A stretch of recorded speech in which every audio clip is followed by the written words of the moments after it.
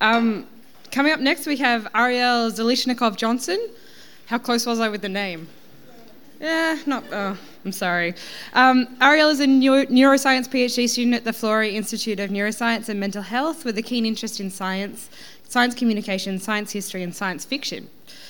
In his spare time, he tutors, reads books, and spends too much time on the internet and eats a moderate amount of chocolate. It's very restrained. He one day aspires to be successful enough at experimental science to never have to run experiments again.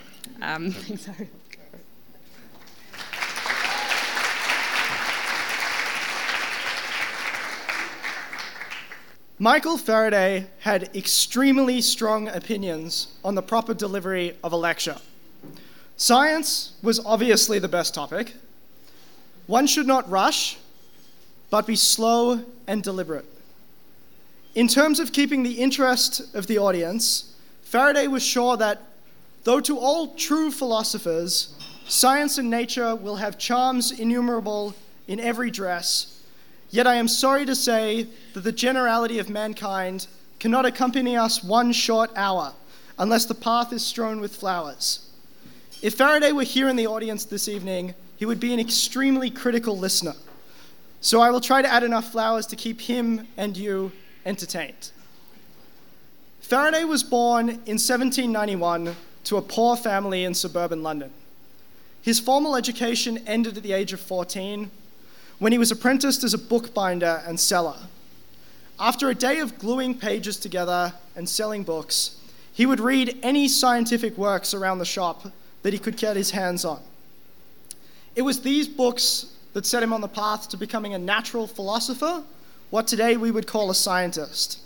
And Faraday himself wrote that as a young boy, I was a lively, imaginative person and could believe in the Arabian Nights as easily as the encyclopedia. Yet when I questioned the books by such little experiments as I could find means to perform, and I found them true to the facts as I could understand them, I felt that I had got hold of an anchor in chemical knowledge and clung fast to it. The knowledge that he accumulated during his 7 years apprenticeship was rewarded when his employer arranged for him to be given tickets to hear a series of lectures by Sir Humphrey Davy, a distinguished chemist who had discovered a bunch of new elements at the time.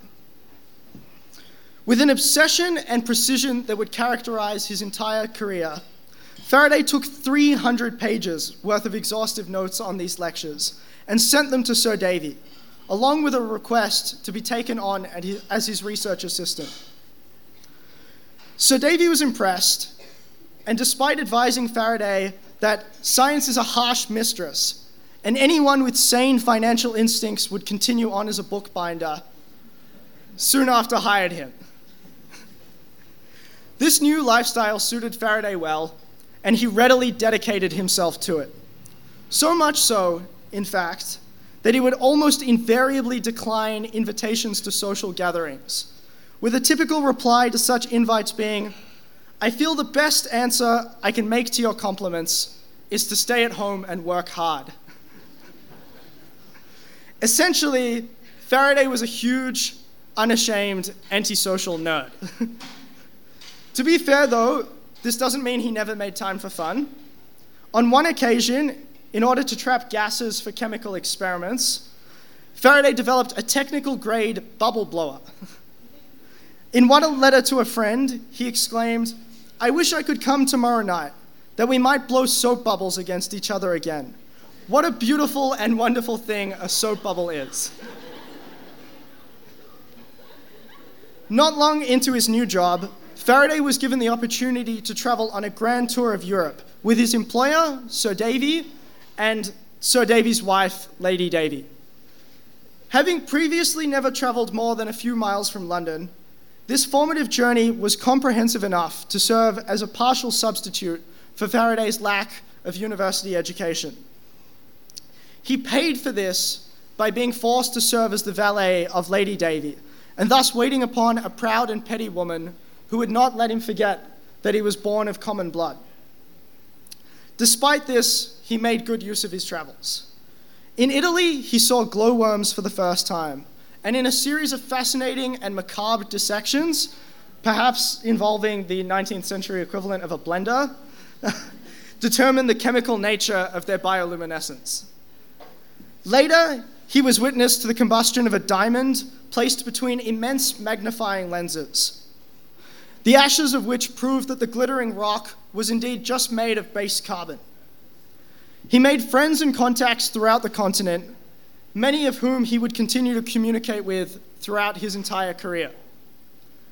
Indeed, Faraday kept up a massive correspondence with companions and colleagues, writing about both the personal and the scientific. He would frequently rhapsodize about his love of natural philosophy, saying of scientific questions that to leave them untouched, hanging as dead weights upon our thoughts, or to respect and preserve their existence whilst they interfere with the truth of physical action, is to rest content with darkness and to worship an idol. Thus, almost as strong of his love of science was his hatred of pseudoscience, and in particular, the darkness-resting, idol-worshipping, anti-vaxxer equivalents of the 19th century was table turning, a form of seance that pretty much involved a Ouija board strapped to a table that could rotate.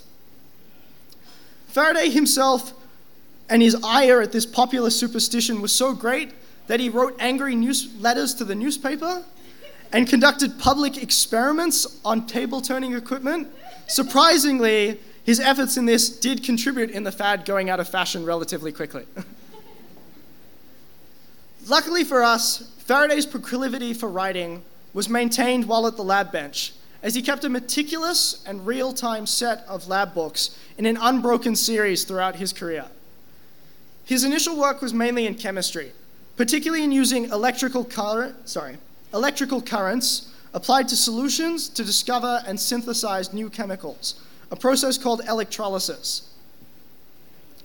From an early stage, though, he was interested in electricity and magnetism, and after the first works were published by a Danish physicist in 1821, showing that the two forces were connected, he set out to investigate these phenomena. After hearing the Danish report, his employer, Sir Davy, soon tried and failed to develop an electric motor based upon these principles. Faraday then set out to surpass his mentor. With some difficulty, and using a convoluted setup involving running current through a wire wrapped around a magnet suspended in a pool of mercury, Faraday succeeded in inventing one of the first electric motors in history. In his excitement, Faraday quickly published his work, but failed to acknowledge Sir Davy in the process. While this succeeded in establishing him as an eminent natural philosopher, the resulting controversy and politics within the Royal Institution resulted in Faraday being transferred to doing contract work for several years thereafter, placing a halt on his electromagnetic research. While he hated being unable to pursue his own agenda, his contract work ended up proving useful for the Royal Institution and advantageous to Faraday himself in the long run. His work led to the refinement of steel alloys, great enhancements in the composition and reliability of optical glass for lighthouses, and improvements in the safety of coal storage upon steamships. Important, as during the 19th century, steamships would occasionally spontaneously explode. After several years of this work and the subsequent death of Sir Davy, Faraday was able to return to electromagnetism full-time. On the 29th of August, 1831, Faraday knew that he was onto something. He even reset the numbering of paragraphs in his lab book on that day, anticipating that he was at the beginning of something new. That day, he took an iron ring and he wrapped two insulated, disconnected copper wires around opposite sides of said ring. Upon applying a current to one wire, he detected a current in the other, despite the lack of a connection between the two insulated copper wires. The changing current in the first wire had elicited a changing magnetic field within the iron ring, which in turn had induced an electric current in the second wire. And in doing so, he had developed the first primitive transformer and discovered electromagnetic induction. The value of this discovery along with the invention of the electric motor, literally cannot be overstated in the development of electrical engineering technology. Everything from your lights to your phone to the whole power grid of a city is built upon this work. And in fact, several years later, Faraday also made another momentous discovery. He found that merely spinning a magnet inside of a wire was able to induce an electric current. And in his journal wrote, today produced the electric spark from a magnet directly.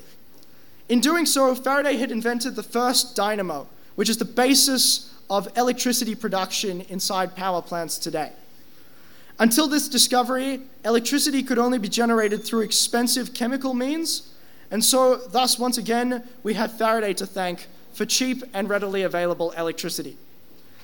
In case you are ever feeling satisfied with your achievements, keep in mind that at the end of his career, along with these discoveries, Faraday had also discovered magneto-optical rotation, semiconductivity, the laws of electrolysis. He had popularized much of the chemistry jargon still in use today, such as electrolyte and ion, and he had done all of this with no secondary education and no mathematics beyond basic algebra. In his older years, Faraday's memory began to fade, making scientific work more and more difficult. He reported this decline with characteristic good humor, writing to his friends that what saddened him the most was his wife's frustration with his increasingly unruly hair.